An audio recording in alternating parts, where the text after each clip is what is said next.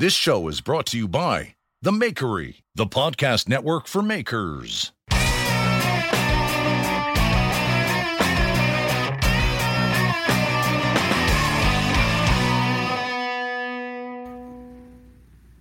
Welcome to the Full Blast Podcast. I'm Jeff Fader, and I'm going to get right into it because there's no time to waste. I have one of my favorite people of all time with me in this podcast.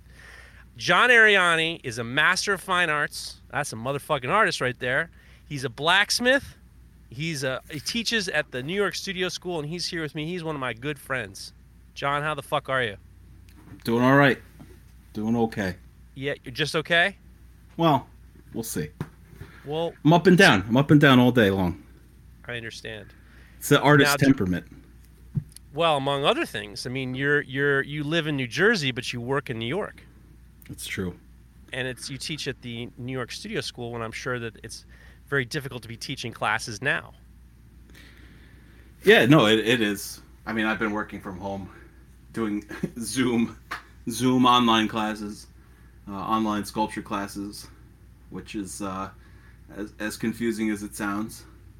But yeah. It's been okay. It's obviously not the preferred medium for sculpture classes. Well, it's probably wise that the school's trying to figure out how you guys can do something. Yeah, no, I mean, it's funny that a lot of the feedback we've been getting has been people have taken to it. But oh, really? Yeah, but it's especially during like everyone had stay-at-home orders, or stay-home orders, whatever it is. It was a way to keep track of the day. Right. So every Monday evening you have this meeting, and now you realize, oh wow, 6 days have gone by. Like I'd better go into my class, and having small assignments throughout the week sort of kept people on track. As far as the passage of time went, and the projects obviously vary. Some of our students are just in one bedroom. Yeah. They don't even know their roommates. Like I know I have students who don't even really literally don't know their roommates. It's like you move to Manhattan, you find a room. I go to school all day. I walk into my room. I say hi to this person that I share an apartment with, and I go into my bedroom and go to sleep. Ew! So now it's like a weird, intimate relationship. Yeah, now you're stuck in the same place with them for 3 months. And you haven't gone back to the studio school, right? I haven't. No. So what's the plan? That's below my pay grade. All right. First off, but I think we're hoping to open obviously in the fall, for our regular semester. Right now we have summer courses.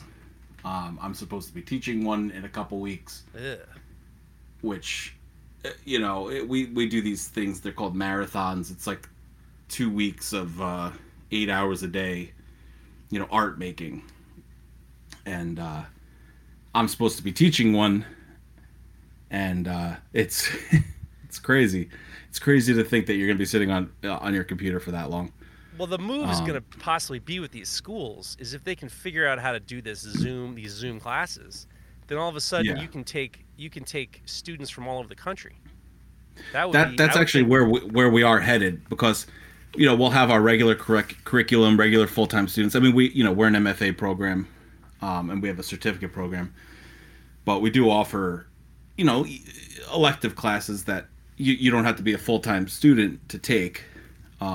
They're evening and weekend classes.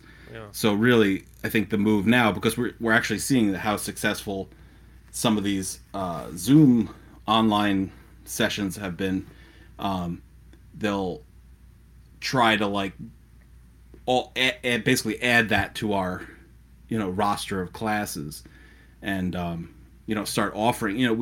The last one I did that just ended last week, we have a student in Scotland, a student in Germany, 2 students in New York, actually a lot of students in New York, or East Coast. It's one in Connecticut, Pennsylvania. So all of a sudden, we're all over the world, but in the same sessions, and those poor kids, international, she like the girl from Germany. She's just like, I'm on New York time now, so she's like staying up all night to like be part of these meetings, Right. and to keep up with the work, and then sleeping, I guess, in the middle of the day. That's what you got to do. But that's, it's funny because in the globe, and we're so far. I mean, what are we talking about this for? But like, people who are involved with the stock market, some of them change their schedule around to be around different time zones anyway. Oh, sure. Yeah, like when the Chinese market opens in England or whatever. All right, what kind of fucking podcast is this? So, you started it, man. I know I fucked up, but fine. We're gonna get here. So you've been home you have a nice shop by your house. Have you been able to get any work done? Yes, but not my usual line of work. I got commission for these topiary armatures from a friend of mine. He works for a lumber company, lumber yard out by me, and he runs like the metal fabrication wing of it. Like, so they do a lot of timber framing, and then they need brackets, or they need decorative plates. So he brought me this job, and to make these topiary armatures for I can't remember the name of the type of camel, the 2-hump camel, fucking Bactrian or something. Is that a dromedary or Bactrian? I think that's the 1-hump. Bactrian's 2. I don't know. Whatever. It looks like a camel. The 2-hump camel. Isn't that a 2-hump camel a camel? On the Camel cigarettes, it's a 2-hump camel. I don't know. Oh. The company wasn't Camel Cigarettes.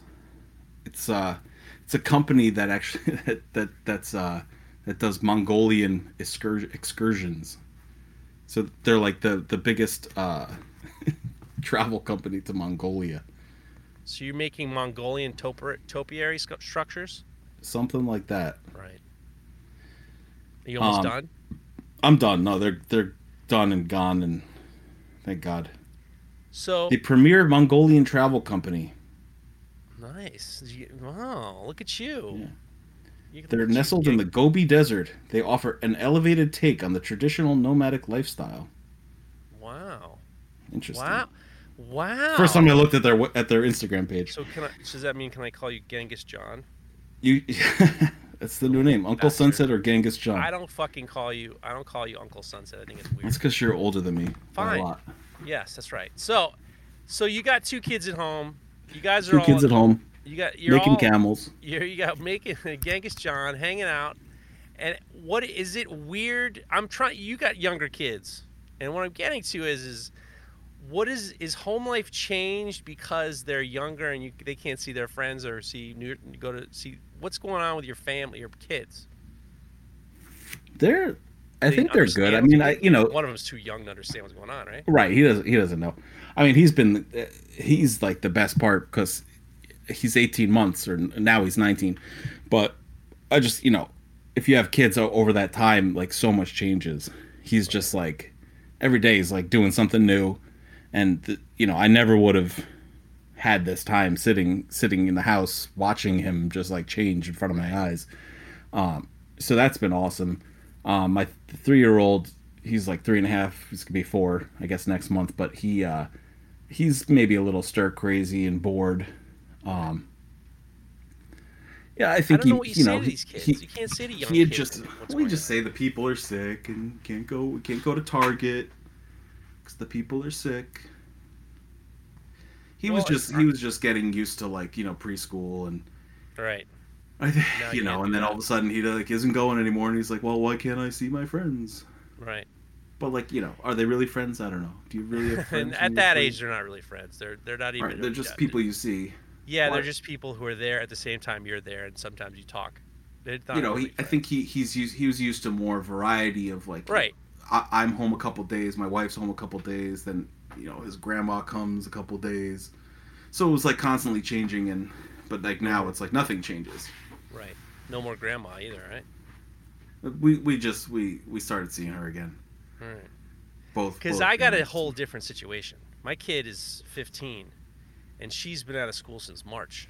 And then if school starts again, she'll have been out of school for almost 6 months, which is crazy. Her whole summers, she was going to be in summer. Her whole summer's ruined. She had a lot of summer plans. We had all sorts of plans. I was going to go out back to Barcelona, teach a class in Barcelona with Florentine kitchen knives. That got thrown out, which is fine. We'll figure something out. But it's a similar that I got to spend a lot more time with my kid, but because she's so much older, their conversations were really very we had to not dig deep, but we were dealing with real questions. And a lot of she can formulate her own opinions about it. Like James only knows what I tell him.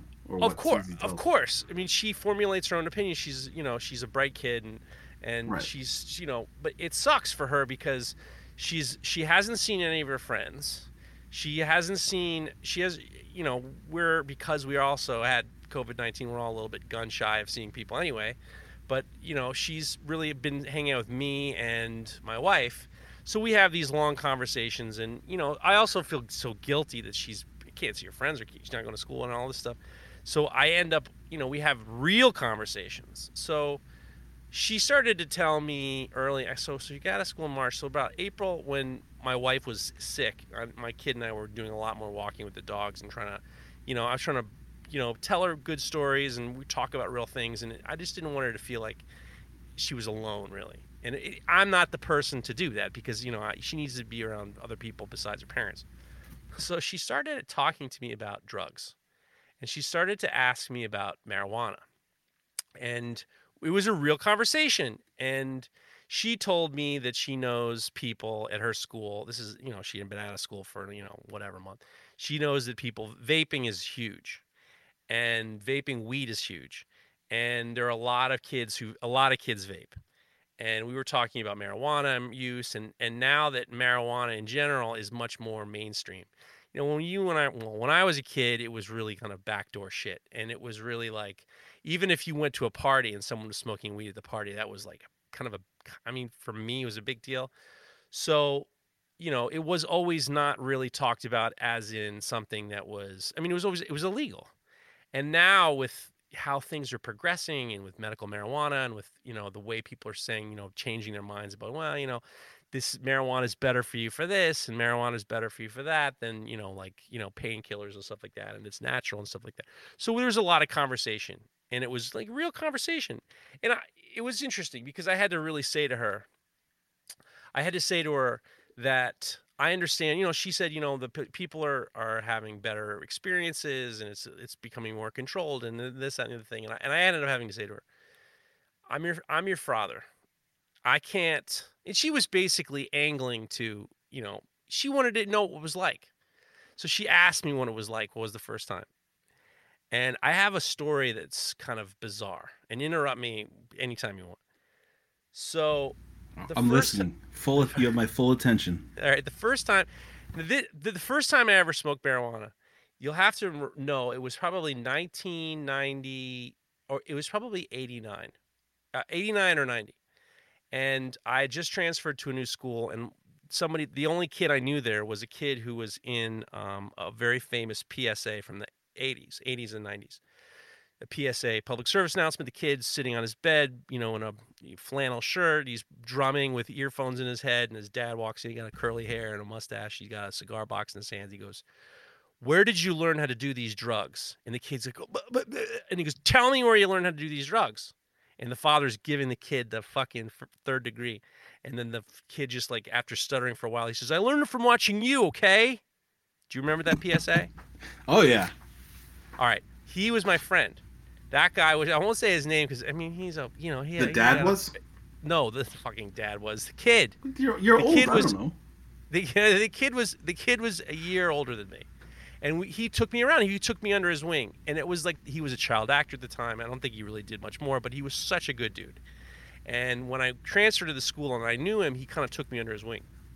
And he was known for this goddamn commercial, which is the most famous PSA of all time. "I learned it from watching you, okay?" Which is a totally crazy thing because my father was not, smoking marijuana. My parents were not smoking marijuana, and I wasn't going to learn it from them.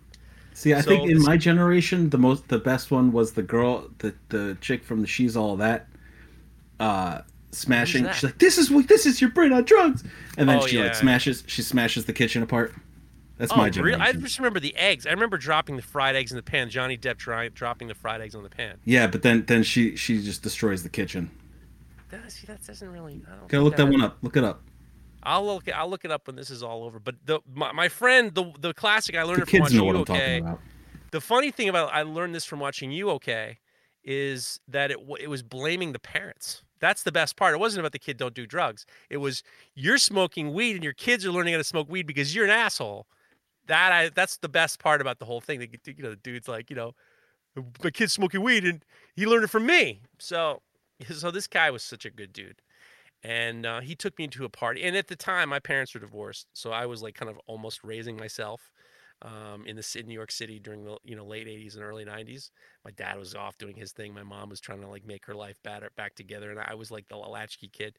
So my friend took me over to this other kid's house, this upperclassman, and we were having a good time. They were super nice to me. I mean, and I was just like, I was a friend of this guy's, and that was good enough for them. And they pulled out I'd never seen a weed before. So they pulled out this, a little pipe, and they pulled out a little bud. And the bud was, I mean, I didn't really have anything to, do it off of, but it was like the size of a quarter. It was like this perfect, size of a quarter. And they put it in the bowl, and then they started passing around. They gave it to, they said, you want some? And I said, well, I'd never really done it before, and I was a little bit nervous about it, and I don't think I should do it. But then I was like, all these guys are going to be all stoned, and what do I do? And then they all turned to me, and they said, don't worry, because the first time you do it, nothing happens. Have you ever heard that old gag? Oh, yeah. Yeah, so he said, don't worry. The first time you smoke it, nothing will happen. So I was like, okay, I smoked, Marlboro Lights and whatever, some cigarettes. So I smoked the marijuana, and it tasted great. Tasted awesome. I'm not telling my kid this story. So I'm like, it tasted great, and nothing was happening, and I passed it along, and we were having this moment with all these guys, the upperclassmen. They kept passing around. Every time they passed it around, I'd take a hit, 1, 2, 3, 4, 5, passing around, and don't worry, nothing's gonna happen. Nothing's gonna happen. 5 seconds after the last puff, I'm walking on my hands and knees, announcing that I can see out of my ankles. I know what it's like to see out of my ankles. It's because I'm crawling on the floor. I was obliterated. And the rest of the night, I was so fucking high. And then I started getting paranoid. And then all I can think of is, and we're walking past police precincts. And then I'm like, they know I'm stoned. Everyone knows I'm stoned. And I'm all fucking tweaked out. And I'm totally waiting for the police to say, where did you learn to do these drugs? And I was going to say, I learned it from watching him. Okay. It was a very, surreal I learned situation. it from you, officer. Because there's a movie, the commercial, the PSA is like stuck in my head. That my friend, who I'm fucking high with, was blaming his dad, who was yelling at him. But I was terrified. I was terrified about the police. I was terrified that the police were going to arrest me. I was terrified that I was going to go to jail. It was a very scary situation, and after I told the story to my daughter, who thought it was funny, and we had to find the PSA on YouTube. She was just like, wow, that sounds like such a great time. And I was like, oh, fuck, I shouldn't have made it sound so fun. I should have just just not told, fuck it. I felt so bad because she was having a bad time. I wanted to tell her a good story. And then I ended up having to say to him, look, we're not friends. I'm your parent. And you can't, if I say to you, I give you permission to smoke marijuana, that makes me a bad parent. I can't tell you it's okay. I can't even tell you because it's not okay. I'll be pissed. So we had a long conversation about it, and it was just one of those things. And this is obviously going to be something you're going to be dealing with when you get older, when your kids get older. Well, yeah. I mean, I'm sure it's going to be legal everywhere. Yeah, but that doesn't mean 10 years. But that doesn't mean 15-year-olds should be going out and buying joints. No, probably not. I don't really smoke. My wife, no, she doesn't listen, does, and doesn't really hide it. So I feel like it's been pretty, part of their lives. Like, oh, really? They see this thing happening. Yeah. All right. Well, it's fine. It's very, she takes a little puff and she listens that's to this it. podcast. I hope. Jesus Christ, John. Nah, she's fine. She's fine with it. So it's part of but then it's not this it's not this secret exotic thing. Right. Like, ooh, it's not taboo. It's just right. it It's like a happens glass as of often wine. as daddy drinking a beer. Yeah, but but that's different than the way kids see it. These kids, like my kids' friends or kids that they know, Well, it's a little bit your daughter more probably came rebellious. up with, she probably had Dare up until even now. She did. Then they gotta like take out the whole like marijuana component to it. Well, I don't know. I get worried about, obviously we have these real conversations that I have to constantly just like kind of back off a little bit and say like, "Yo, this is a fun story, but you shouldn't be doing it." And it's just like, I'm so You stupid. totally I shouldn't have do told it that though. fucking story. She shouldn't do it. Here's all this fun I had. Here's how I know I fucked I'm up. never telling my kids any story. Yeah, it was a bad decision. I thought I was kind of like being like good dad and telling her a funny story, and then my wife was there, and she's like behind her, just kind of like shaking her head and giving me the this is not helping your situation at all. Yeah, but she's a smart. Fine. Your daughter. She's fine. She's gonna be fine. It'll be fine. She's irritated, but she's told me that she's passed it up, and I think I might have even said to her, like, I'm gonna know if you're high, and if I find out you're high, it's gonna be a bad situation. So like I had to like be coming in at 3 a.m. asking for that peach tartan. yeah. All of a sudden, What? Why do you want to make a peach tartan at 3 a.m.? Well, I mean that's the other problem. It's like yeah, you gotta be careful. I mean, it's been a long time for me, only because it's just like I can't, since my kid was born, I was like, I can't be fucking smoking weed. Me and smoking weed is always not good because it's just I have to unplug the phones and I'm just terrified of anybody calling. Have you had any? You said you don't. I used to be all day, every day, everything. Go for it. Really? Like I functioned better, and then actually I did acid for the first time. I did like 2 hits, I think, over 2 days, and I listened to Radiohead by myself in a room for 2 days. Oh my and God. then after that I can't I pretty much can't smoke anymore. That sounds terrible. It like straightened me out. I don't know. I think I used to be a lot weirder, if you could believe it. But I mean, you haven't had any weird like drug stories, right? Of course. Well, I've got many, but I did tell you I got arrested in India once. What? And Wait a second. India once. You got arrested in India once. well, I What the hell guess were you I doing was in India? I was detained for about 36 hours. Wait a second. What possessed you to go to India? Well, I was on a spiritual journey, Jeff, as you can tell. How old by were you? How calm and collected and in tune with the universe I am. Look at you, Genghis John. I was on a fucking trip it was, to India. A it little was 2000, enlightenment. 2006, and Did you go by yourself? no, I went with a friend, and we went hiking. I had just graduated college, and I was doing an internship at Salem Artworks, a sculpture park in upstate New York. And I was like living there, like I was living out of a tent. I was there, I think, from June till like October, and like in a tent. A tent in October in upstate New York is not fun. That's terrible. FYI. No, FYI is taken. Yeah, 100%. Yeah, FYI. I don't know if you guys knew that, but it gets cold. But yeah, in the middle there, in like I think it was July or August, I went hiking in India. And Wait, what possessed you to want to go to India?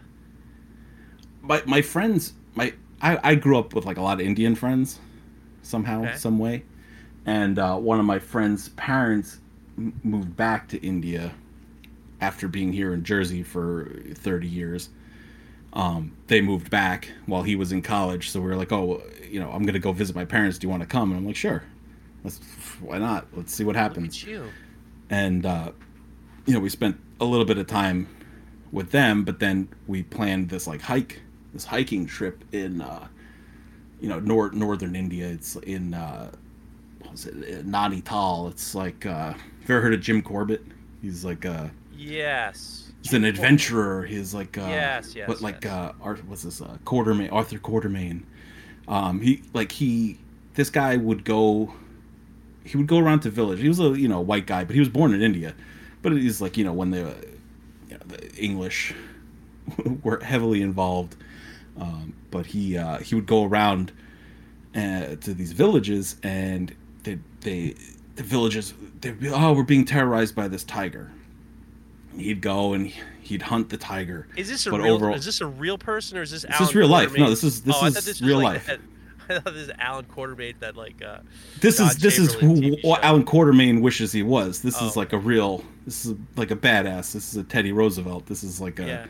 Like a man, he'd go village to village, as these villages being terrorized, woman's out, she's down by the river, washing the clothes, and then this tiger comes out and just like, mauls her. Or they eat the kids, or, but, as he's doing all this, he kind of falls in love, like with the tigers. He realizes, oh, this is why they're doing it. It's because of, hunters, or these tigers are getting injured. Like, he's like, they're, generally they're obviously they're gigantic cats that are very, very strong and dangerous, but they could give two shits about us, really. Right. And the only reason they're attacking is because they're injured, or they have, they're starving, all these other things. So later in his life, he set up a tiger reserve in this area that we went hiking, which was already bugging me out a little bit. I'm like, we're going to a tiger reserve to go hiking, which we happen to kind of be not really near. There's plenty of wildlife. And then once I got there, I'm a little more concerned about the thousands of monkeys I see everywhere. And we were hiking. You were camping along the way? Yeah, so we're camping out, and a lot of the places were like, every night obviously we're traveling along, but every night we're staying somewhere different. But the first few nights, it's like we stayed at this like an ashram, and a little Indian man. He comes waddling out with like some apples and a chillum filled with hash. What's a fucking chillum? Cool. It's like a one hitter, basically. Like just like this like little a guy straight... showing up with apples and fucking wheat and cash. Yeah, that was normal. I mean, when we got there, we had to take a train from Delhi, up to, it was 20 hours or something on this slow moving train. We were first class, which meant we had a seat. Literally, all we had was a seat. If you didn't have that, you've seen the National Geographic pictures. You're basically like standing, or on the side of, like, standing outside the train, or you're sitting on the roof of the train. So that was cool. We had a seat. No one's going to the bathroom on that train. Oh no, or maybe they are. I'm sure I took a piss, like, in between the cars or something. Oh my God. The thing was just moving so slow, and it's moving uphill, because where we are is the foothills of the Himalayas. Like, we're like right on the border of Nepal. Basically, the other side of the mountain. It's like, once you get there is Nepal. So the train was moving very slow, which is why it took so long. And then trains make like 1,000 stops. When we got there, we didn't even consider elevation, because I'm a stupid, like, whatever, 20-year-old, or I don't even know how old I was, 20, 22 maybe. And we get out, and our guy, he's like, hey, like, welcome, like, here, smoke this hash, here's a beer, here's a liter of Kingfisher. And look at you. Elevation will just rock you. I was like put on my ass, like that first night, and then it didn't stop there. So now we're just like hiking. This guy's just like smoking hash the entire time up the mountain. We're just, me and my buddy were just like not ready for this. Just walking. He's like, hey, you want to hit this? I'm like, okay. Oh my God. Because why would you turn it down, man? This foreign country with tigers, and you're smoking a hash and drinking Kingfishers on a hike. Tigers and monkeys drinking Kingfishers, smoking hash. I have so much anxiety right now. Go ahead, right? He would actually, like, he would put some tobacco in there too. He's like, oh no, it's okay, it's more mild. It would be, you put a little tobacco in, and that was even worse, because then you're just like buzzing around. You got that, like, or something. You just got like a nicotine, like I'm just gonna like spin off of this mountain right now, and. How did you? So the first couple nights we're just staying at these places, and then we get to this one village, and they're like, some of these places are like borderline hostels. Right. But everything in India is like run by the government because they like love bureaucracy, as dysfunctional as it might seem. Like they just like love red tape. They love like here are the steps to get into your room. Yeah. And they go, well, we need your passport. We're like, well, we don't have them. Like we didn't leave the country, so why would we bring our passports? Now I had asked my friend's mom and the guide, do we need to bring our passports? And they were like, no, why? You're going camping. It's probably safer if you don't bring them. Like what if Somebody you lose it? What if you lose it on the side of the mountain? What if somebody steals it? So they now want your passport. So now they're saying, give us your passports, and we're like, we don't have them. And they said, well, we can't let you leave. And we're in this like lobby, and they're saying The we can't hotel let you says leave. this. Yeah, a hotel, a government-run hotel. The hostel. Yeah, saying you can't check into a room, but you also can't leave. So now we're just like sitting in front of this like desk, and high as kites. they high as a kite, yeah. And now they call the police, the local police. The local lieutenant comes by. He says, "Where'd you learn to do all these right, drugs? well, I learned it from watching you." we're gonna have to sort this out. Like, well, obviously, this brilliant detective work is, well, obviously you're a European hash smuggler, and we can't let you leave until we find out who you are, and if you are who you say you are, or if you are who we say we are. We're like, okay, well, this is ridiculous. This is so silly. Like, fine, we're trying to make a phone call. We had to walk down with an escort, go down to find the payphone, which is like 7 kilometers away, and we call down to Delhi and say, hey, can you take a Xerox and fax it to these guys to fax us a picture of our passport. Right. So then, okay, cool.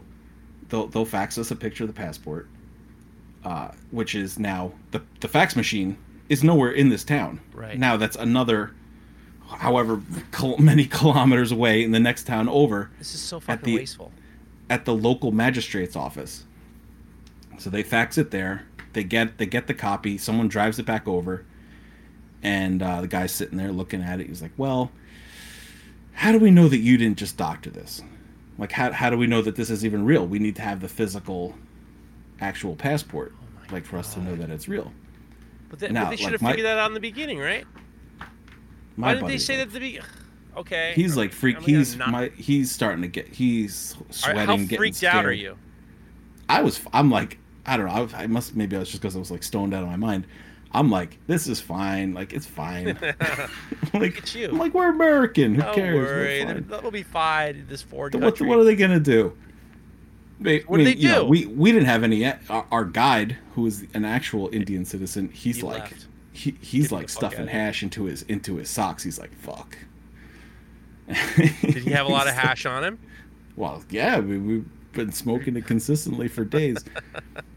I mean, I had to last the whole trip, I hate this story. Go ahead, keep going. So what happened?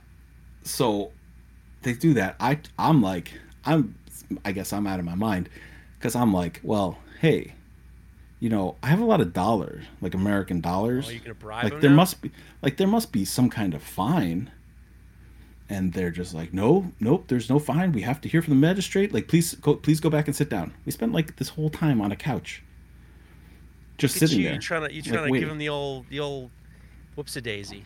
Look, it's worth a shot. We can work something out. Yeah, come on. Yeah, there must be some way. Listen, I'm from northern New Jersey. I'm from northern New Jersey, and I was on the first class train in Delhi. I even had a seat.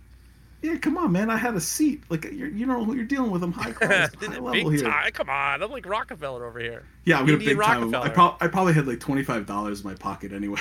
Oh my god! So he tells you to sit down, big shot. Guy tells me to sit down again, but now the detective, he's on to me. Detective.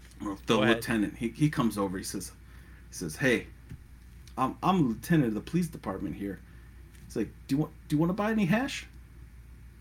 I'm like, what? He's like, yeah, come on. Do you wanna buy some hash? From him? I'm like, what, sir? You're like, you just told me you're a police officer. No, I do not want to buy any hash. It's like, oh, all right, you got me. When he was trying to he was oh, trying this to is trick the, you. this is the Indian sting right here. He's trying to trick me. And he comes back over. He's like, all right, I can't sell you on the hash. He's like, Wait a second. Hey. So he came up to you, and he, after all this rigmarole, that he thought that you were a dealer. He thought that he could trick you into buying weed from him, yeah, hash from him, and then you tell him I'm not going to fall for the old banana in the tailpipe. exactly. Then he comes over. He's like, all right, you got me on that one. He comes back over. He says, hey, you see her? See her over there? That's my wife. She thinks you're sexy. You want to fuck her? What? I go, what? He's like, yeah. She thinks you're hot. You want, like, maybe he didn't say fuck. I think he said you want to sex her. And I was just like, no. Is this no, the dumbest police officer of all time? This is come on, man. There's a language barrier. This is Clearly. yeah. he's the Columbo of the foothills of the Himalayas. There's a huge miscommunication between right and wrong. Okay, go ahead. Right, so he wants you to sex up his wife. Go ahead. So I didn't sex up his wife, and I didn't buy hash from the. What did you say when he asked you if you wanted to sex up his wife? I was just like, no, thank you. No, like, I am good. I was like, that's very nice, but no, thank you. I feel I'm very all complimented good. by your wanting me to have sex with your wife. It's very nice of you, officer. Yeah, it was. She's beautiful. You're a lucky man, but no, thank you. My heart would have stopped. My heart would have stopped immediately. Immediately. I'm being very, I'm being very macho, but yeah, I was scared. My heart would have been like, excuse me, I think I'm done. We're done here. I can't live anymore. Yeah, after like one full day, I was just like, all right, this is, we got to sort this out here. And so finally, I don't even know what happened. I mean, our guide was working behind the scenes a lot because he wasn't detained because he was a citizen. Right. So they ended up working out a deal where now we had to drive like 17 kilometers over to the local magistrate, and we had to issue a formal apology to this, like, I don't know if it's a state or region or whatever it was, and basically, say, we are very, very sorry, we'll never do it again. Sorry for what? Not having a passport? For traveling without our passport. How many days was this whole thing? The detainment was like 36 hours. And you had to sleep in a cell? No, just slept on a couch in like a lobby of a hotel, like with literally the entire town like standing outside watching us because we were like the entertainment. Oh yeah, you must have been like fucking Pablo Escobar. Oh yeah, they must have thought you were like. They were just like. Look at you. So you issued a formal apology after 36 hours of just not having a passport, and they just let you go? Yeah, I mean, no investigation as to whether we were actually hash smugglers or not, but we weren't. Do you think they were just trying to shake you down for money? I offered them money, so that's that, and they wouldn't take it. So that's like that was the weird thing. If that's what they were doing, they didn't do their job. Some bureaucrats love being bureaucrats. I just think that they just like busting, like, tourists' balls. Ultimately. Like, they just like to just fuck with us, and like that was the entertainment, and like, yeah, maybe we were somebody, maybe they could catch us on something, but we provided a lot of entertainment for that town for a day. God, so how's the rest of the trip? It must have been much better than that. Well, we were behind now, so now we're just like hauling ass. Like now, as if it wasn't the hike. We're not hikers really, but like so as if it wasn't. Hard enough. It's like, well, we got to go like double time because now we're a day and a half behind of where we should be. We've got like, we got to catch another train back. So we had to get back. So we're just like running. We got back to this guy's place, and now it's more hash. And they made this like moonshine like out of this like fruit. This I can't even remember. I remember half of this. And we're just drinking that. And he's like, all right, well, we can't like only have like this much, like only have like 3 sips, because if you take 4, like you might go blind. I'm like, what, really? What? He's like, yeah, like don't do it. Just just have a couple few, like have a few swigs, and then who don't knows? smoke cigarettes too, right? At this point, we're just like, I don't know what to believe. So we did that, and then, of course, more hash. How are you not going straight to the airport? I'm like this.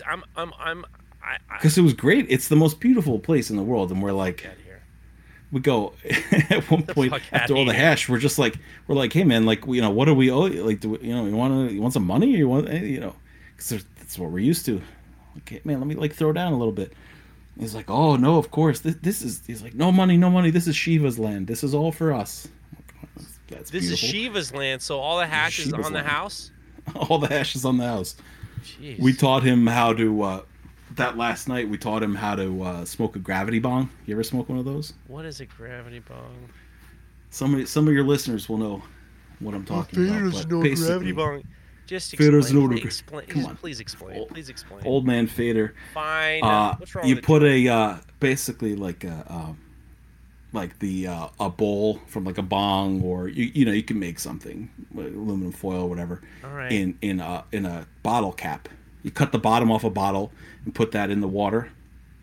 So put it all the way down, light it, pull the bottle up so the suction from the water basically pulls on the like pipe. An awful lot of work to smoke and weed. It fills the entire chamber with smoke, and then you take the cap off and you suck, and it just goes straight down. It goes right into you, and it's like the most amount of smoke you've ever had in your body, and that's it. You're done. You're done for. To the listeners, do you remember in the beginning when he says he didn't smoke a lot of pot? Now. Well, so you. We're talking 15, 16 years ago. All man. right. So after being detained, yeah, that's right. So after being detained and being held up for 36 hours, you show We're smoking gravity bongs of hash. You teach gravity bongs how to do gravity bongs in. Well, John, that's something else. Smoking hash, drinking moonshine, doing gravity bongs. Look at you. Did you end up finding did your spiritual journey happen? Did you find any did you gain any peace? Did this spiritual journey lead to anything? I did, but it wore off really, really fast. Yeah. Why is that? Is it just because you were just so high the whole time? No, you need like refreshers, you need to you need to go in for a tune-up. So I might be due for another India trip. Oh, fuck that. Why don't you just go to I'm not going there now. Oh, God. Are you kidding me? India? My dad, when he was my dad was in World War II, and they put him in India. He was part of CBI, China, Burma, India. And he has all these stories about India, and it's like none of them were good. I mean, they were all like, there was just like the amount of poverty and stuff like that. And it was like... Oh, yeah. It's just he used to drag me to. He used to drag. I was this kind of privileged white kid who just didn't really like poverty. Scared me, so he'd take me to 6th Street in New York. And if you ever go to New York, 6th Street and between 1st and 2nd is all Indian restaurants. Like the whole block is all Indian restaurants. So the joke is that there's like a little trolley inside in the back, and there's only one giant kitchen, and everybody's connected. But he used to take me there, and he used to scare the shit out of me too. So I can't imagine traipsing around high as a kite and it was being hassled. It really was like it's shocking. It's a culture shock. When we got to Delhi, like it was like really like fucking scary. Like just the poverty. Really, like the poverty is terrifying. Unsettling. Yeah, it's totally unsettling. I mean, the begging, there's like people with like missing a bone. I remember some dude missing the bone in his arm, but his arm is still there, and it's just flopping. And he comes up to the car and he's flopping it on the hood. How the fuck is and he like holding his hand out? I don't know. There's no bone in his arm, but there's like an arm there, and it's like a empty bag. And he's just slapping this like boneless arm. Slapping it on the hood, slapping at a window, slapping it on the hood. The other hand with the bone in it is holding out like, give us some money. But give us some money, so I'll slapping. They're like, my boneless the arm. kids. There's swarms of kids who will just like undertake you like a horde of ants. And you're just like, you see these kids coming, you're just like, oh shit, we gotta get out of here. I'm gonna tell you as a person of privilege. I know that I'm a person of privilege.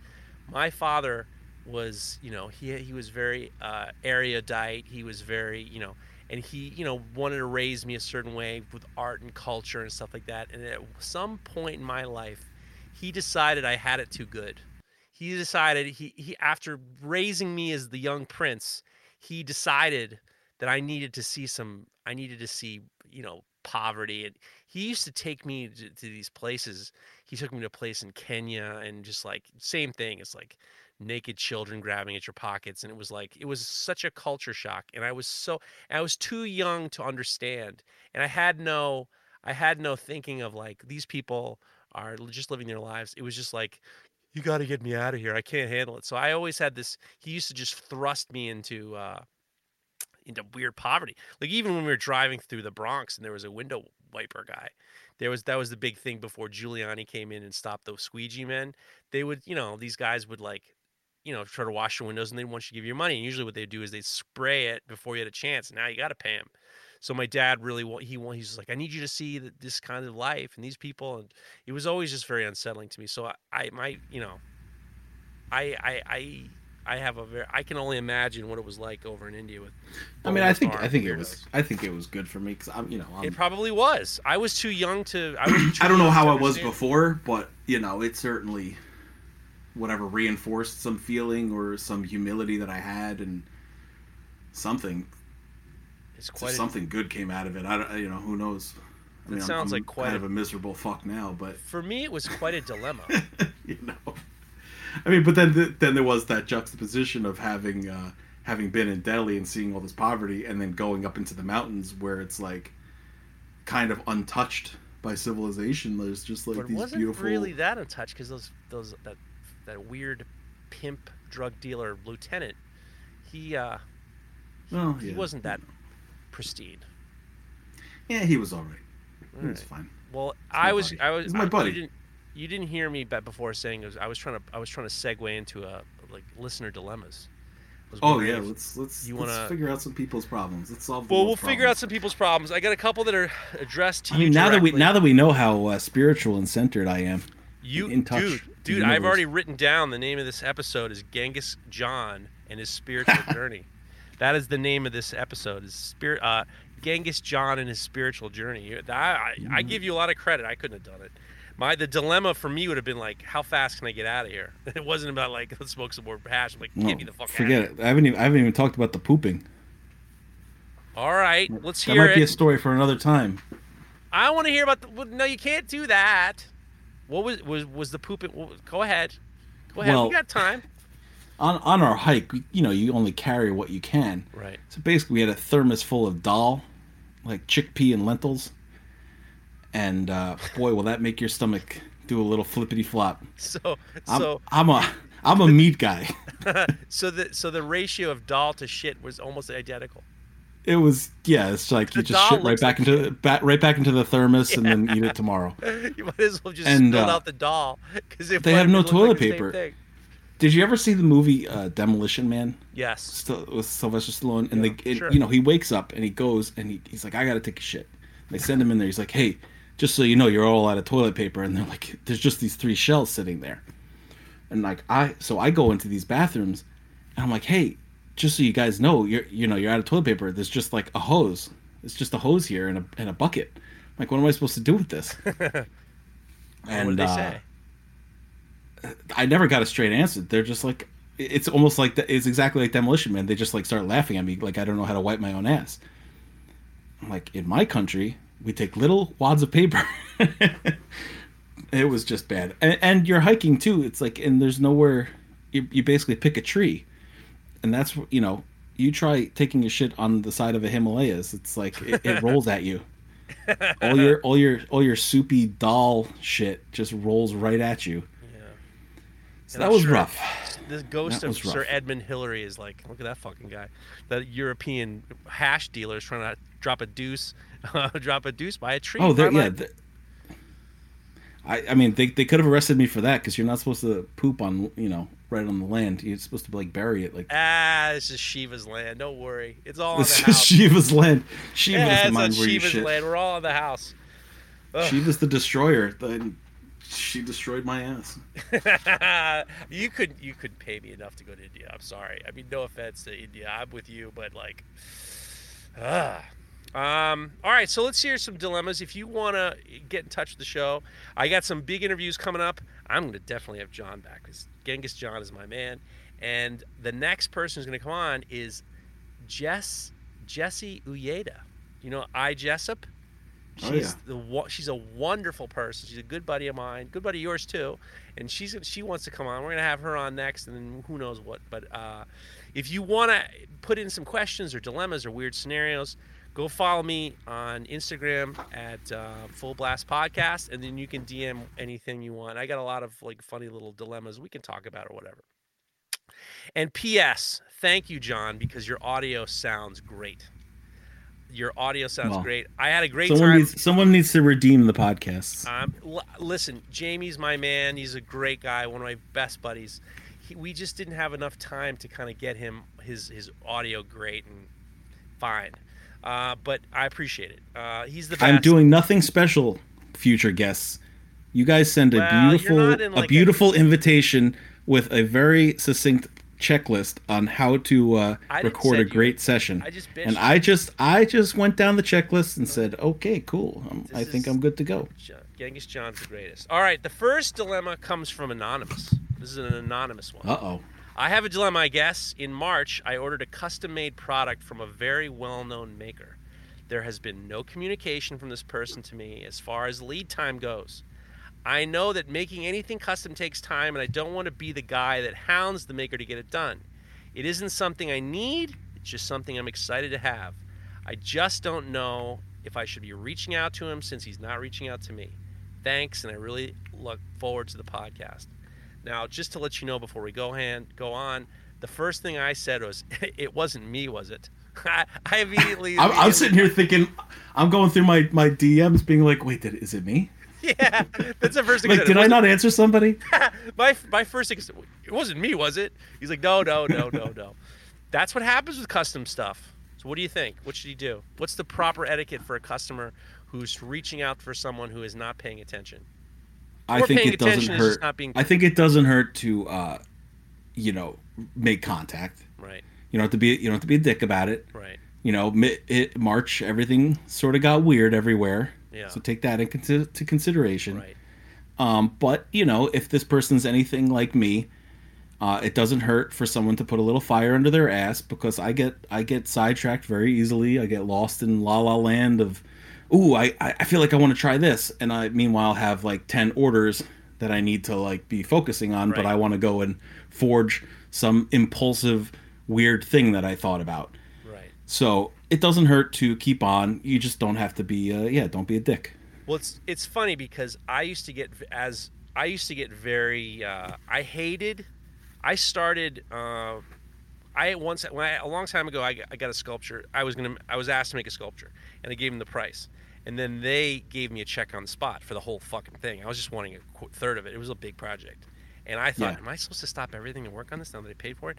So what I thought, I was like, I just need to keep these people happy, and so I started sending them emails with like progress reports, and then allowed them to know that I didn't just take off with the money. So it helped me. And the funny thing is like now my customers love it, because when I do it now, they get something, and it's great for them because I have how you make knives and different stages and stuff like that. But then they have this they don't have the fear of like, did he forget about me? Because I actually something similar happened to a very well-known blacksmith who and I bought a couple things, and then he forgot something. And I forgot that he forgot it. So then after a few months, I was just like, oh yeah, I never got this thing from this dude. And I sent him a message, and he had totally forgotten. He's like, really? And I said, yeah, look back in the thing. I paid for all. So the funny thing is so I do the progress reports because I don't want people to be like, where's my knife? Usually what I had to do was, sometimes there'll be someone who's just excited. What's the next step? What's going on now? Once in a while, I'll get a guy who's like on me every other day. So now what? And it got very annoying. But my business partner, Tony, used to say, look, you can't fucking freak out. All you have to realize is they're very excited to get your product. The best thing that this person can do is they should be better at communication. That's really important. DMs are not optimal. Emails are the best, because DMs, it's like all of a sudden, like I get a lot of DMs sometimes from customers, and Tony wants me to like disable the DMs. She's like, you should be going through emails, because this is too much. They have too much of your time, because they can see that you read the thing and blah, blah, blah. You should ask this guy how the thing is going, and I'm just wondering, and I think that you can also say, because I have a couple things with some well-known makers who are doing the same thing, and I said, hey, I'm looking forward to this. I'm really looking forward to this. Do you have any idea what the time scale is, or the time frame is? And usually what'll happen is they'll just, as long as you're not like, where's my knife, or where's my whatever, I think that you can just make it seem as though you're excited, and you're just so excited you can't wait, as opposed to what's taking you so long. You know what I mean? I mean, yeah, this is a maker that you've chosen to give your money to. You're excited. Just, reach out. It's been since March, so, it hasn't been 2 days. I think at this point you can. At the same point, it's like, this is the biggest problem with these. I mean, everyone has been very, very, with Instagram and seeing what people do, and you want to support people that you like. Even if you're, I've bought stuff from people that I've been admiring, just because I constantly see their pictures, and they're really great, and you just, everyone's very excited. The problem is these people they think of themselves as artists, and they don't want to be hampered by this constraints of money. Like, oh, you pay, that means I own you. There's this strange mindset where these guys don't really respect it. There's a major customer service problem within artisan makers in general. You know what I mean? Yeah. There's a simple solution. Then don't accept money. The second you accept money, then you're in business, Well, that's why a lot of knife makers refuse to take money ahead of time. Like, there's you're saying I don't want to get paid in full. It gives me nothing to work towards. Right. I used to hate it, because I wanted to look forward to something in the end. And Tony was just like, can you get the fucking money in? I don't want to hunt these guys down after you sent the fucking knife out. Because that happens too. So We've got it to the point now where we take a deposit, and then what'll happen is we have because we have so many orders, we have like a board. So when Tony sells a knife or something like that, we'll actually tell them when we're going to start that batch, and then I'll start to give emails. But in the past, let's say 6-7 years, no one, with the exception of a few maniacs, nobody's on my case, and that's what I need. So, but I think that sending a message and just saying, hey, I'm really, really excited, can't wait to have this, whatever it is. Yeah. So that's the answer. Yeah, you might just need to remind them. Yeah, I'm telling you. As that, I'm telling you, the guy I bought the thing from, and you know him, he fucking forgot. If I didn't say anything, he wouldn't have remembered. Well, so he's a different story. All right, you know. All right, I know. The next question comes from. Oh, this is good. Rasmus Steengard. Rasmus Steengard from Norway. I got a question for you. Is there someone you regret making acquaintance, or that you think will regret meeting you? Keep up the brilliant work on the podcast. It's really entertaining stuff. Love from Norway, Rasmus. So is there someone in your mind you regret meeting, and is there someone who you think will regret meeting you? Look at that. No and yes. What do you mean no? You don't regret meeting anybody? Nah, who cares? It's fine. Well, then who do you... I'm full of forgiveness. I'm not going to start calling out people who I decided that I don't like, but... Dang, you are really got that spiritual awakening. Oh, dude, listen, Genghis John is in the house. Just even telling the stories bring me right back to my spiritual focus. And I don't my think third eye is open, and I don't think many people who know you realize how centered you actually are right now. Oh, I've always said I'm awful to the people that I know. You're awful to the people that you love. Yeah, well, yeah. If I like you, I'm just brutal. Yeah, miserable. Wow. So you don't regret meeting anybody. I'm sorry for you if I like you. Fine. Well, who do you think is going to regret meeting you? Pretty much anybody who meets me. I'm awful. I'm Come on. What are you talking about? You're not awful. You're hilarious. I'm a misery. I'm not friendly. You are friendly, but there's this. See, the funny thing about you is, and I don't have to warn people, but you've already established yourself as. I mean, you are intimidating looking. You're a little intimidating looking. but Well, you're yeah. you're very very I'm funny. a softie though.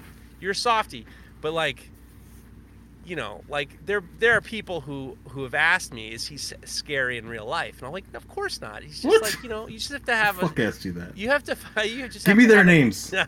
you just have to. They're gonna regret You send it me a now. list after this. You send me a list of people who think I'm scary. They don't realize that you need to have a thick skin because you like to play hard. Well, we've said it before. It's, you know, if I don't say anything to you, then you should, you know, actually It's be over. afraid. Wow, look at you.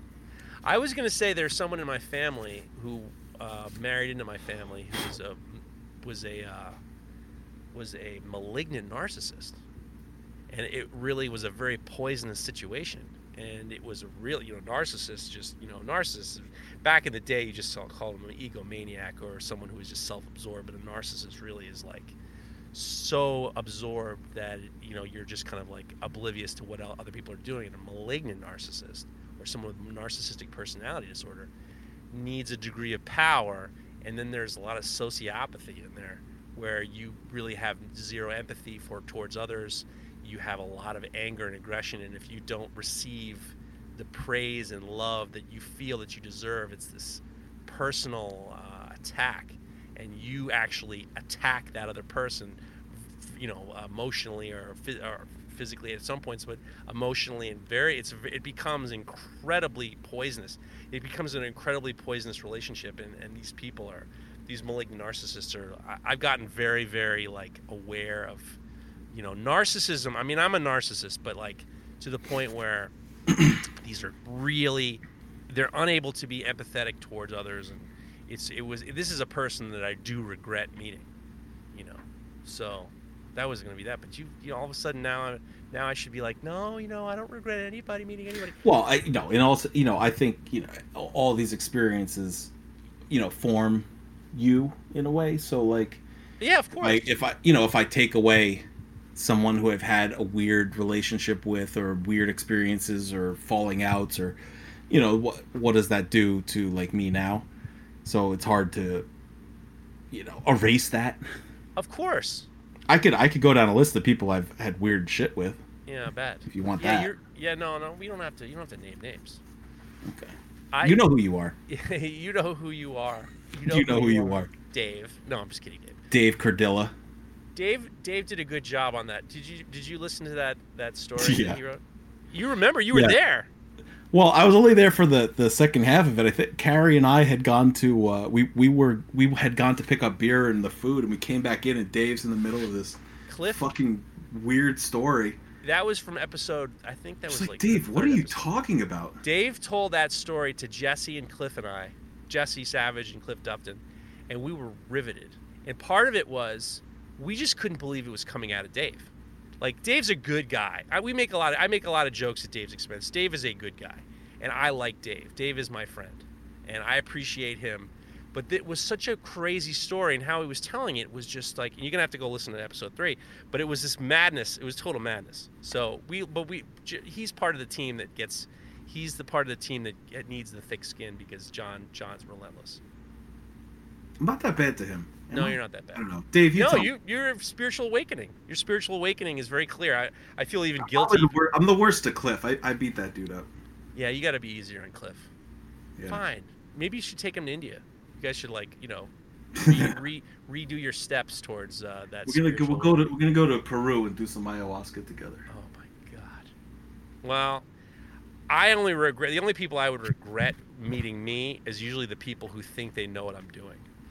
Anytime I've had customers who want to come to the shop, and they think they know what I'm doing, and they think that it's like, you know, Pirates of the Caribbean or something like that. Everybody's swashbuckling shit, and it's like, it couldn't be further from the truth. It's such a letdown when you come and see what I actually do. People are like, I'd love to work besides you for a day. I'm like, no, you wouldn't. You're gonna hate it. I've had cooks come and they want to work for me with the day. They'll work for me with the day, and then all of a sudden I'll never see them again. They ghost me. So I regret anyone who actually meets me in person, and they have this opinion of who I am, and then I'm just, you know, it's going to be, you know, you're going to be very disappointed. That's the end of that. Yeah, no, that's pretty much the basis of mine. All right. You're just gonna be disappointed. You're gonna be disappointed. Look at us. We are such. Oh, sorry. We're such sad sacks. Why are you making so much noise over there? I know. I fucked up. I Come cracked on, the man. door. That was my bad. I apologize. That was my bad. Be professional. The next question comes from Matt. You know what? I thought it says Matthew Angle, but I read it. I almost read it Matt the Wangle. But it's Matthew Angle. Problem. I'm active duty army, and I've been told by multiple people that I should sell who I am for my brand and my experiences. I'm more of the mindset that what you make should speak for itself. There are other brands that use their veteran status in the most cringy, thank me for my service and give me your money or you're not a patriot way. Other brands mention their military association in passing as if to say, this is where I learned to be efficient. What are your thoughts? What are your thoughts on you get the idea, right? People think that he should be using his experience in the military to, use that as almost like, I'm just saying this, like almost like a crutch for his business. Well, I mean, I certainly never talk about it, but, I was in Vietnam, and, Old school Howard Stern right there. Some old Howard there. Yeah, it's old Howard Stern. No, yeah, I think that's up to how you're gonna present yourself, right? It's not being dishonest. But if you present yourself in that way, where if you're not supporting me, you're not supporting a veteran-owned business, right. You don't love America, then yeah, you're getting to a weird area. It's all that stuff is always very strange, and I always try to, and the funny thing is I always try to say, because for my own business, if I just made knives and I just made one knife and I just was like, you're buying because you like it, and nothing to do with me, I would be trying to push a product against other products. And what I'm trying to do is I'm trying to give a story to a certain degree. And my history as an artist, or my history doing this, or to be honest with you, a lot of it's a lot of horseshit. A lot of singing and dancing and fucking nonsense. But it has allowed me to separate myself out to the point where people want my knife because of me, as opposed to, they like the knives, they see them on Instagram, whatever, but they want the whole story. That's why one of the reasons why I like to do this podcast is try to be a better speaker and try to be a little bit more entertaining and see where this all goes. So I understand the idea of people saying, hey, you should use your active military status to kind of say, hey, look, or because I'm a police officer, I'm a fireman or something like that. And I think that it is a personal decision based on where you want to go. I think that you probably will find a lot of markets for that. I know that there are a lot of guys who, and they should be proud of your service. I mean, I'm very, very, I have a lot of friends who are in the police, firefighters who have served in the military proudly. And your experience is different than mine. And I think that you should you shouldn't be guilted into doing it. Because I could imagine it would be like I said, a crutch, because I can't imagine that a lot of people would use it in a way like, this. I feel like you have to find out exactly what you have to go on a spiritual awakening with with Genghis John, yeah. And you have to really find your chi. You have to shit in a bucket. You have to eat some dal and really have a real spiritual awakening. Yeah, shit in a bucket. Yeah, but have you have to be true to yourself and your own history and all that, but don't sell yourself out. Like the knife making or whatever it is that you're making is priority, and the rest of it's your history, and that's nice to know a little bit about the person, if you're not exactly close to that maker that you follow. It's nice to know a little bit of what's going on with this person, what the backstory is. I will say, for my personal benefit, you don't have to put hashtag veteran owned. Well, I mean, people do that. People do that. Everyone's on their own trip, I do sometimes feel not guilty, but I always think about it. I did used to work at the Center for Mental Arts for 5 years, and I worked. Never mentioned that before. I mentioned a lot, and I know that for a long time, I felt like I was using it for a degree of pedigree, like I was giving myself, duly owned. When I was there, we weren't doing we had classes, but we were doing more fine architectural metalwork, and that was the name of the kind of construction wing of the whole place. But I felt like it gave me some legitimacy, especially with other blacksmiths, and I used it. And do I still use it once in a while? You know, I feel like there's a lot of people out there who are using. They're not necessarily. They don't have the experience other people do, and I think that I do find myself get cringy. You know, when I do say that I was at the Center for Metal Arts, because, you know, it's like, you know, you are that's resume writing 101. That's everybody padding your resume, making it sound as you know, I'm so, like, I was the chairman of this club in high school, and, like, you know, I sent Jesse, I'm like, hey, you know, I was the president of my archery club in high school, because he's been shooting all the, you know, he's been shooting the bows. Jesse Savage has been shooting a lot of arrows lately. Yeah. And I was the president, but there were 2 people in the club, and I just decided that I was in charge.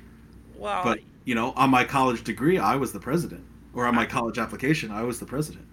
You know, and this is what we do until you retire, that you're padding your resume and making it sound as the best that you possibly can. And I'll just cop to the fact that I like to say all the time, because, you know, with the podcasting, especially with Knife Talk, I love broadcasting and radio, and I love talk radio, and I love shock jockery. I love the fact that one of the most important parts of it is to kind of really kind of like be arrogant. Like, arrogance is very important to talk radio.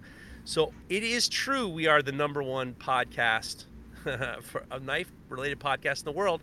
I figured it out because I looked at all these things in the hobbies section of the leisure section of these charts. So it's not like we're like #1 in the world. We're like number one in this United Arab Emirates. Well, we become #1 in this particular like world, in this subculture of like how to and stuff like that. So like I do that a lot, and part of me is just like, yeah, but this is what shock jocks do. They say we're #1. I mean, obviously we're not #1 in comedy, but we're in how to and hobbies. We're fucking #1. I look at other knife-related podcasts and see where they are, and we've blown their doors off. But it's not like, you know, we're not below Joe Rogan and fucking, Mark Maron. I mean, we're down in this weird little subgroup. Fine. I need to go on a spiritual awakening. All right. Wake up, people. Wake up, people. This one comes from, here's a question that comes from our friend Moonshine Metalworks. Oh boy. Our buddy Moonshine. I'm wearing his t-shirt right now. He's in the rotation. Question for you and John. What is the worst night you've ever had out at a bar /gig/event? And what's the worst day you've ever had at work? Oh boy. P.S. John, you will see John and I in October at Maker Camp in what town is the Maker Camp in? East Durham. East Durham. And there's a bar down there that is scary, and it will be there. But this is a bar that's connected to the Maker Camp, and there are fights. There are people losing their minds. I was with a lot of big dudes. I was still nervous. So there you go. So what's the worst? So Mooney wants to know, what's the worst night out you ever had? I lived in England for like 6 months during college. Look at you, world traveler. And I was in world traveler. I was in Yorkshire. York, I don't know. Yeah. And I was out at this club and drinking gin and tonics. Yes. Very English. And oh yeah, very English. Right. And I don't know. I can't remember what led up to it, but I know what led up to it. It was probably about like 10 gin and tonics, but I just run my mouth like I do, and some guy and his girl, walked by me, and I think I was wearing flip-flops, which is completely ridiculous in a bar and a club, and they kind of bumped me, and me, I'm a goofy, weird person, and I'm like, hey, whoa, hey, watch out, watch where you're going. Oh. And the guy bumping into you. Yeah, and the guy leans in, like he's gonna, shout something in my ear to tell me something.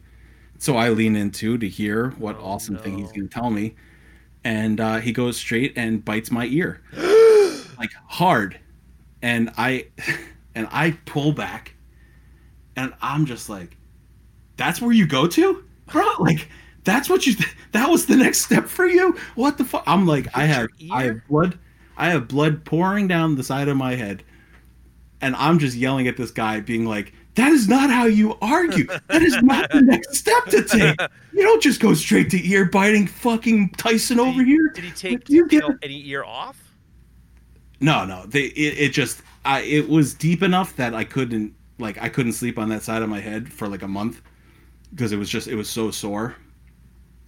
Did But you get like antibiotics or something like that? Can't you get like some fat? But I don't know. human bites are bad, I guess. At the time, they're actually pretty amazing at these clubs. I would say in England. I mean, I don't go to clubs in America, so I don't really know. Bit you in the ear. But it almost seemed like it was a split second later. They were dragging him out, like the bouncers, were like after he bit your ear.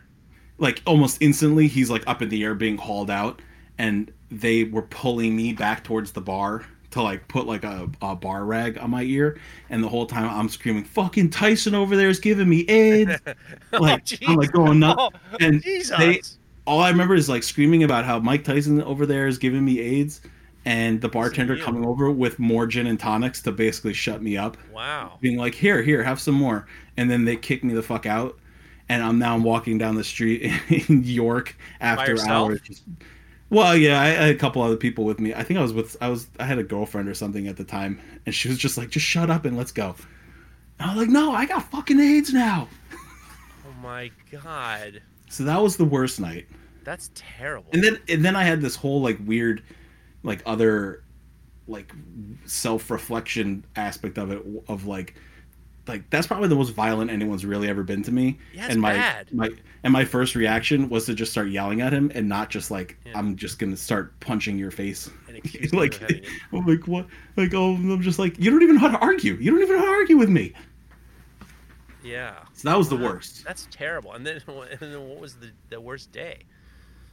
What? Yeah. Well, you have to have the worst day at work.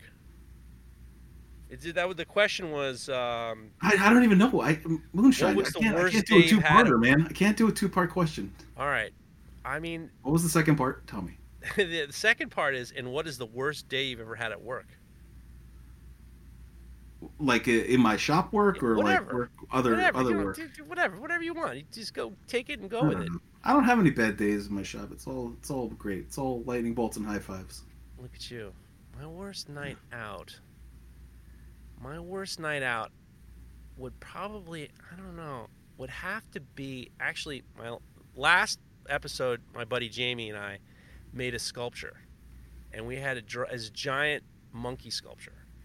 And we had to drive it down to, it was this giant steel sculpture that we coated in, we found this stuff called Moisture Cure, which is for like shop floors. It's kind of like this epoxy for floors, and we were using it as like we were very young, and we just thought this would be a great clear coat because it's super strong. So we had finished the sculpture. We're getting ready to bring it down to, I think, Virginia or something like that. And we were going to go from Virginia down to North Carolina, where his family had a house. They had a lake house. We were going to go drop the sculpture off, go down to North Carolina, have some barbecue, and go to the lake house. And then like and then his dad was going to meet us, and they go tubing. They have like motor boats, and they go tubing. So the worst part is when I was making the sculpture, I was cleaning off I had all the Moisture Cure on my arms. You know, I wasn't wearing gloves and shit. It was 1997, 1998. So I was wiping it all off with like acetone on my hands. I developed this chemical reaction, and from head to toe, I was covered in these bumps, like they were bumps. Like I got a chemical reaction to this stuff. And so, I mean, my arms, my face, everything was whatever touched. And then it was very similar. It looked like poison ivy. So I'm like, well, we got to deliver the sculpture. So we drove, and I had like ice packs all over me. It was super hot. I was super miserable. We delivered the sculpture, and I had like glasses on because my eyes were all bumpy and shit. And then I was super miserable. And it was a long drive, super miserable. We installed the sculpture. Drove down to North Carolina. We decided to celebrate. He got a case of beer and a bottle of whiskey. And then he says, when I was younger, what we used to do is we would sit in the lake up to our necks in lounge chairs and drink in the lake. So I'm like, that sounds great. We drank the entire case of beer and the entire bottle of whiskey while our necks were exposed out of the water. I was destroyed. I mean, I was totally destroyed, and I was throwing up in the lake, and I was like, whatever. So we got into the cabin, and then his dad was gonna come the next day, and we were like, we're gonna go tubing. So that night I couldn't sleep, and I was so hungover, I was throwing up every 5 minutes, and don't be submerged in water when you're doing heavy drinking. It's not optimal. And the next morning we woke up, we had got 4 hours of sleep. We were still drunk. We went to Waffle House to try to sober up, and the air conditioning was blasting to the point where there was bubbles on the windows, like there was condensation on the windows, and it was so freezing when we got in. I was so drunk and hungover. The woman said to me, "What do you want?" I said, "Scattered, smothered, and covered, and all that." And she said, "Can I get you anything else?" And I said, "Yeah, I could go for a sweater." And that was the end of that. And then we ended up having to do the fucking tubing, and it was like I was just fucking miserable, getting beaten up on the water. What was that order from the diner? Oh, no, you go to the Waffle House. When you go to Waffle House, you order hash browns, and you can get them smothered, covered, scattered, smothered, and covered. That's big. You don't know about that? Like, I don't know about that. All right, you get covered cheese or whatever, how you ever want. You scattered, smothered, and covered. That was a terrible night out. The terrible day out was I was on a job site in the city at a shop I used to work for, and the guy I was his partner.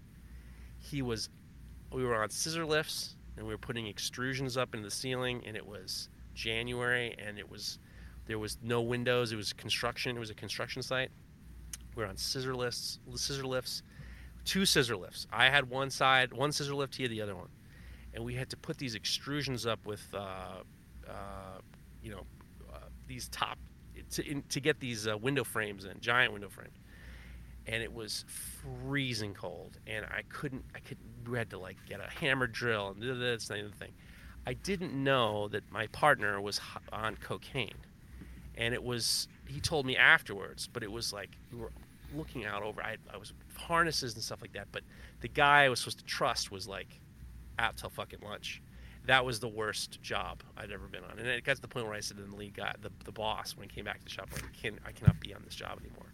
You've got to do something because I can't do this.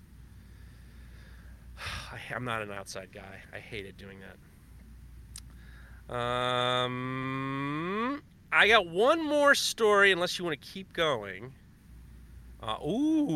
This one comes from the great Steve. Comes from the great Steve Schwartzer. This is Steve Schwartzer. If you don't know, Steve Schwartzer is the greatest. I love that man. He's an awesome individual. Steve Schwartzer wrote to me, and he says, "Here's the teacher's quandary. Normally, you have students that are willing to learn and do improve according to their skill set. Occasionally, you'll find one or two that seemed unable to apply the lessons to their work. Would you continue to teach these very few regardless of the application of the presented knowledge?" So you're teaching these guys, they're not learning. Do you keep teaching them and take their money, or do you get them the fuck out? What do you do? Well, he's in the unique position where he's teaching privately. Right. So he gets to make that decision. Right. For if I have a student at the school who just isn't getting it, or just whatever, is doing all the wrong things, I kind of can't kick them out because they're enrolled in the school and they sign up for the class. Right. So the best thing I could do is you talk, you have some direct conversation with them, or you fail them or whatever. Fail them. You get them. You're just not completing the given task, so I guess you don't pass. For Steve, he can say, look, you're not getting it. Maybe this isn't the class for you. Maybe you need to go back and take Power Hammer Basics class or take, Right. Whatever. I can't imagine going from like zero to, Steve Schwarzer class, and expecting to grasp everything that he's throwing at you. Yeah, It's almost not even worth it. It's not even worth your money to like go straight to that. but the Steve Schwartzer classes, you make a good point. Steve Schwartzer is a different situation. Steve Schwartzer, for those who don't know, is one of the oldest and most relevant master bladesmiths. He really kind of pioneered canister Damascus. He's like when you people throw around the word living legend. He literally is a living legend. He's incredible. He's extraordinary, and he's a great guy, and he's super generous. When you go to take a class with Steve Schwartzer, it's not easy. Like you could take some blacksmithing classes. We used to have guys who would take blacksmithing classes at the Center for Mental Arts. I'll just name drop that again. And they were constantly taking them, and they weren't really getting better, but they were having a good time. And I think that there's different styles of your student. Like I always like the idea of the student being, I want you to come here and have a good time. You don't need to, be at the end of it. You shouldn't need to have to cure cancer. If it's a good day at the office, it didn't come out exactly the way you wanted it, but you're enjoying yourself. That's kind of what I like better. I don't want. But you don't go to Steve Schwarzer for that. Right. You don't go to Steve Schwartzer for that. That's for sure. I mean, it's a tough situation. I would imagine that his clientele is it's got to be a higher situation because you'll only take one or two guys at a time. So it's a high ticket item. And you know what, Steve? Why don't you just take their money and have a good time? If they're not getting better, but they're still enjoying themselves. There's a level of stress too, but as the teacher that like, we've done, hammer classes, or I've had like an individual come and take a make a hammer with me, and like, I'm watching the clock, and like if we're not at whatever a certain time of the day and you're not far enough along, I start to get stressed out. Like, and if you can't, because I want you to leave. First off, I want you to leave. Let me start with that. I want you to leave, but I also want you to leave, with a hammer. I want you to leave with a good experience. And, I don't want to be here at the last minute, rushing a heat treat, not getting a handle on it, like all these things, so there is a level of stress of, I want to get this person their money's worth and, complete the assignment really. Well, the funny thing that you say is, it's funny because I have the best time when I teach classes at Jonathan Porter's place, Doghouse Forge, because he and I have the same mindset. You want them to have a good experience. You want them to have a good time. A lot of times, what happens is with a lot of these knife making classes, especially, you'll see the picture of what the knives look like, or the teacher's knife, and you're thinking that's what I'm going to do today. And it never happens, and something will happen. Like I was teaching a class when I was teaching a class with Tomer. We were teaching a class, and these guys were like, they were expecting it to come out exactly like a Florentine kitchen knife, and it just didn't. And it didn't make it bad, but there was this like kind of slight disappointment. Also, like you take a 3-day knife making class, and shit goes south on day one, you're stuck with this fucking thing for the next 2 days. So there's this definite feeling of the pressure on this teacher, but some of these teachers don't feel that pressure. Like I've been to classes and I know teachers who mail it in, and it's like I think the teacher should feel that pressure first off. Like otherwise, they should, but a lot of them don't. What's the problem, right? Well, a lot of them don't. A lot of them feel like, look, you didn't listen to me, and this is what you get. But then at the same time, some of the expectations are always too long. I mean, you take a teacher, a knife making teacher, they've made thousands and thousands of knives. I mean, I never counted, but I mean, I've got to be close to 1,000 knives by now. Easy 1,000 knives under my belt. So I have a little bit of more finesse in terms of how to get to a certain level that I want. But a lot of what happens is these guys, they come in and they think, oh, mine's going to look like this. And that's never the case. And it's very disappointing. I hate that. That's why I won't teach. The only knife making classes I'll teach, unless someone really wants to pay me, is I don't want to do a 1-day class, because I try to give the most amount of value to a student. I love teaching just straight blacksmithing classes. Like when you teach a bottle opener class, like I had this great couple that comes every so often, and they want to do a half day. So we'll just knock out some bottle openers. And then they feel like they've gotten something out of it, and every single one they do, they learn a little bit more. But I think that when you get to the point where you're like that Steve Schwartzer situation, where you're doing 1 day canister Damascus, and then you're forging out the blade, and then you're normalizing and heat treating it, and then you're putting on the handle, and you're talking about a 5-day class, it can be very, very stressful. I hate those classes. You know, I hated taking them. I hated the pressure of, I hope this fucking thing comes out great, and then you're disappointed at the end. Yeah, no, it's bad enough when I'm making, you know, a hammer on my own. You know, it is bad enough. Like, I don't need to be watching like you make mistakes and then me feel like I'm failing you in some way as like a teacher, right. And then, you know, you're like, okay, so like, you know, I like now I'm comfortable with you, and I say, all right, well, you know, so go ahead, just like do what you just did again. Like I'm gonna look away for 5 seconds, and then you do something crazy, and then I'm like, and that just like ruined the whole thing. Why am I not just watching you the entire time? Steve is fantastic, and I would think that even if these guys don't, I think he's putting too much pressure on his students too. Because he's expecting something out of them that they might just not have it into them, but they still love doing it. I say, Steve, take the fucking money. I say take the money and just try to figure out a way that you're enjoying yourself, or you just say, listen, I'm not doing it anymore. I'm not, you know, just charge more. You know, that'll you know, weed out the nudniks. Yeah, weeding out the nudniks, but at the same time, it's just like for me, it's not a quandary. I try to really, I don't want to also teach people how to make my knives, because that's what happens is you teach people how to do your thing, and then they're influenced by what you're doing instead of, you know, and then they're making your shit. I don't want to do that either. That's what happens all the time. Like people take a couple classes, and then all of a sudden everyone looks like they got a plunge line like so and so. But that's a good one. Do you want to do one more, or you want to? Let's get one more. Let's see. Whatever, man. Yeah, let's go. I'm with you. I'm here all night. Dude, you're coming back. I need Genghis John more often. You got the good audio. We got the good chemistry going. We'll see what the reception is. The reception will be great. You made me so happy. The last 2 interviews, love Joshua Prince. He's my guy, but I swear to God, he showed me this funny message. If you listen to the last episode of Knife Talk, Josh Prince he's got fans going. He's tapping his toe tap, and he's not opening up the soda cans. He was in a helicopter, wasn't he? Using a helicopter, whatever. It was an awesome conversation.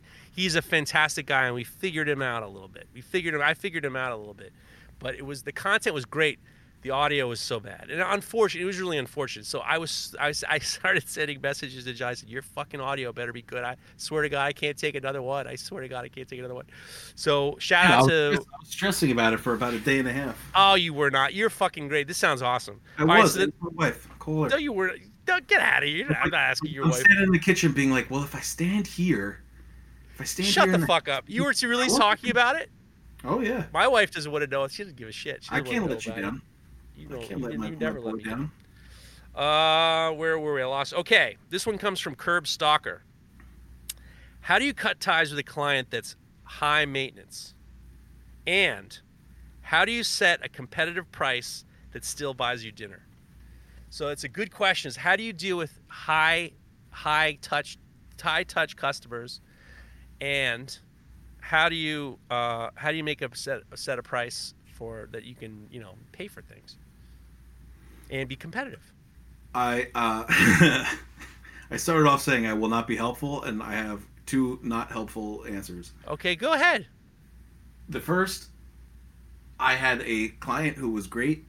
She was just every day she's coming back like, oh, I had this idea. I want a mirror.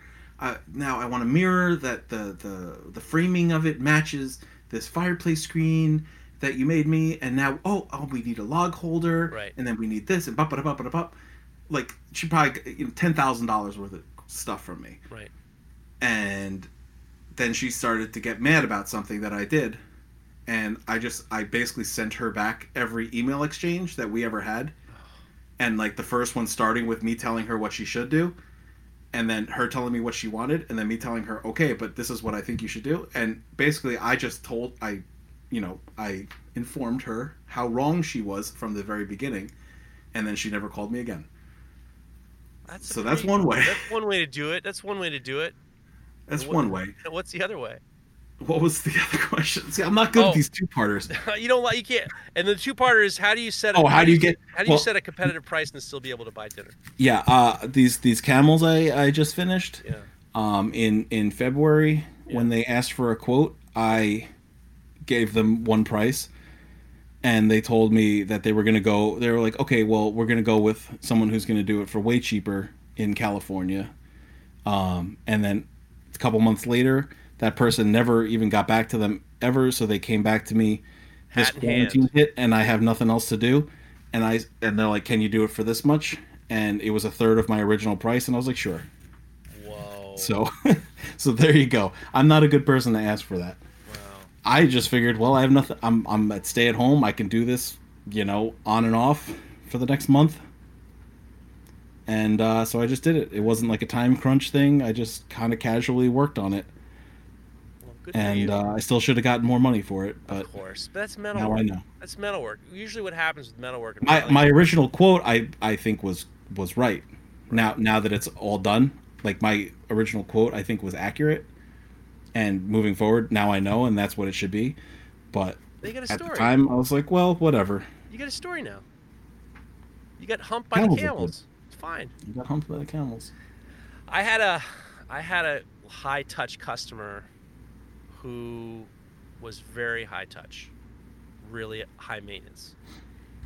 But I still like this person, but it got to the point where it was like nonstop. And just the emails back and forth, the emails that I would receive were just, it was a question of I wasn't responding fast enough, and there was she put a little bit of, venom isn't the right word, but it was like a little bit of like passive aggressiveness, and it just got to the point where it's like, what else do I have to do for this person? And this was a difficult person who it was known for sending stuff back, and this was not an abnormal, she wanted what she wanted, and I appreciate that. It got to the point where I was like, she wanted me to make her a new one, and she felt like I shouldn't charge her because whatever. So instead of just fighting it off, I made the knife for her, and then I delivered it, and I was so irritated that she didn't realize that my whole personality of being irritated is funsy, kind of funsy. So I handed her and I thought, I don't want her to open it up and it be a big thing, and I didn't want it to be anything other than I'm going to drop it off, and I did what I was supposed to do. I actually went farther than I should have. I made a huge mistake in assuming that she knew I was joking. And I said, here's the knife, now leave me alone. And I said it in a way that I thought was funsy, but it clearly wasn't. You there? Oh, I'm listening. And and she loved the knife, but then wrote me this hideous email about how how rude it was for me to say, how dare you say, leave me alone. It was very much along the lines. I ended up having to say, oh, that's my whole bit. I'm just kind of this miserable guy, and I don't really mean it that way. I tell everyone to leave me alone. I'm just like, now I really want you to leave me alone.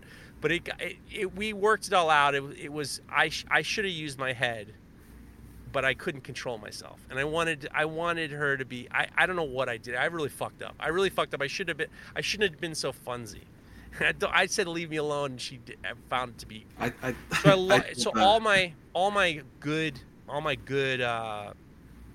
All my goodwill was thrown out with leave me alone. So I told the woman I work with to take a chill pill, and that did not go over well. Take a chill pill. What are you? That was bad. Take a chill pill. I once said it to my mother once, and boy, was she mad at me. Yeah. Don't. That's this advice. Don't say that to her. Don't say that. Don't say take a chill pill. Take a chill pill. Take a chill pill. Honestly,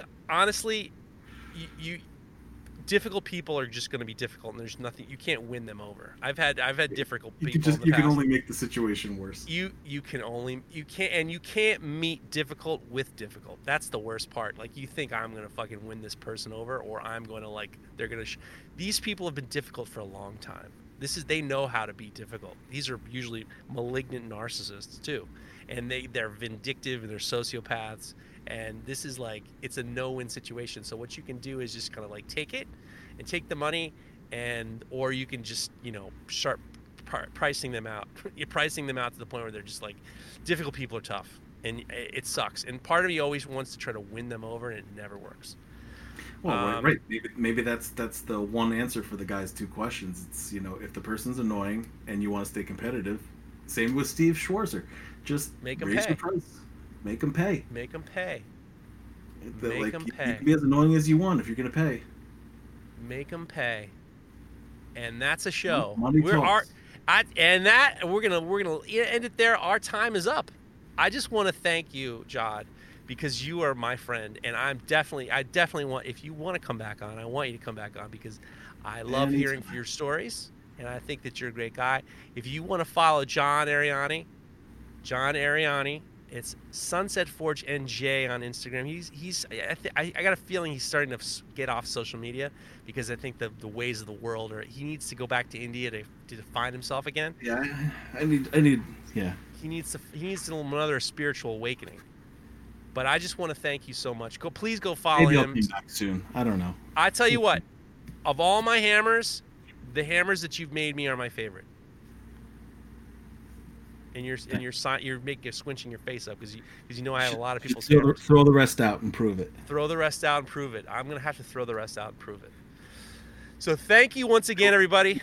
Scrapyard. The scrapyard. All right, you heard everybody. You heard it. I got a tough decision to make here.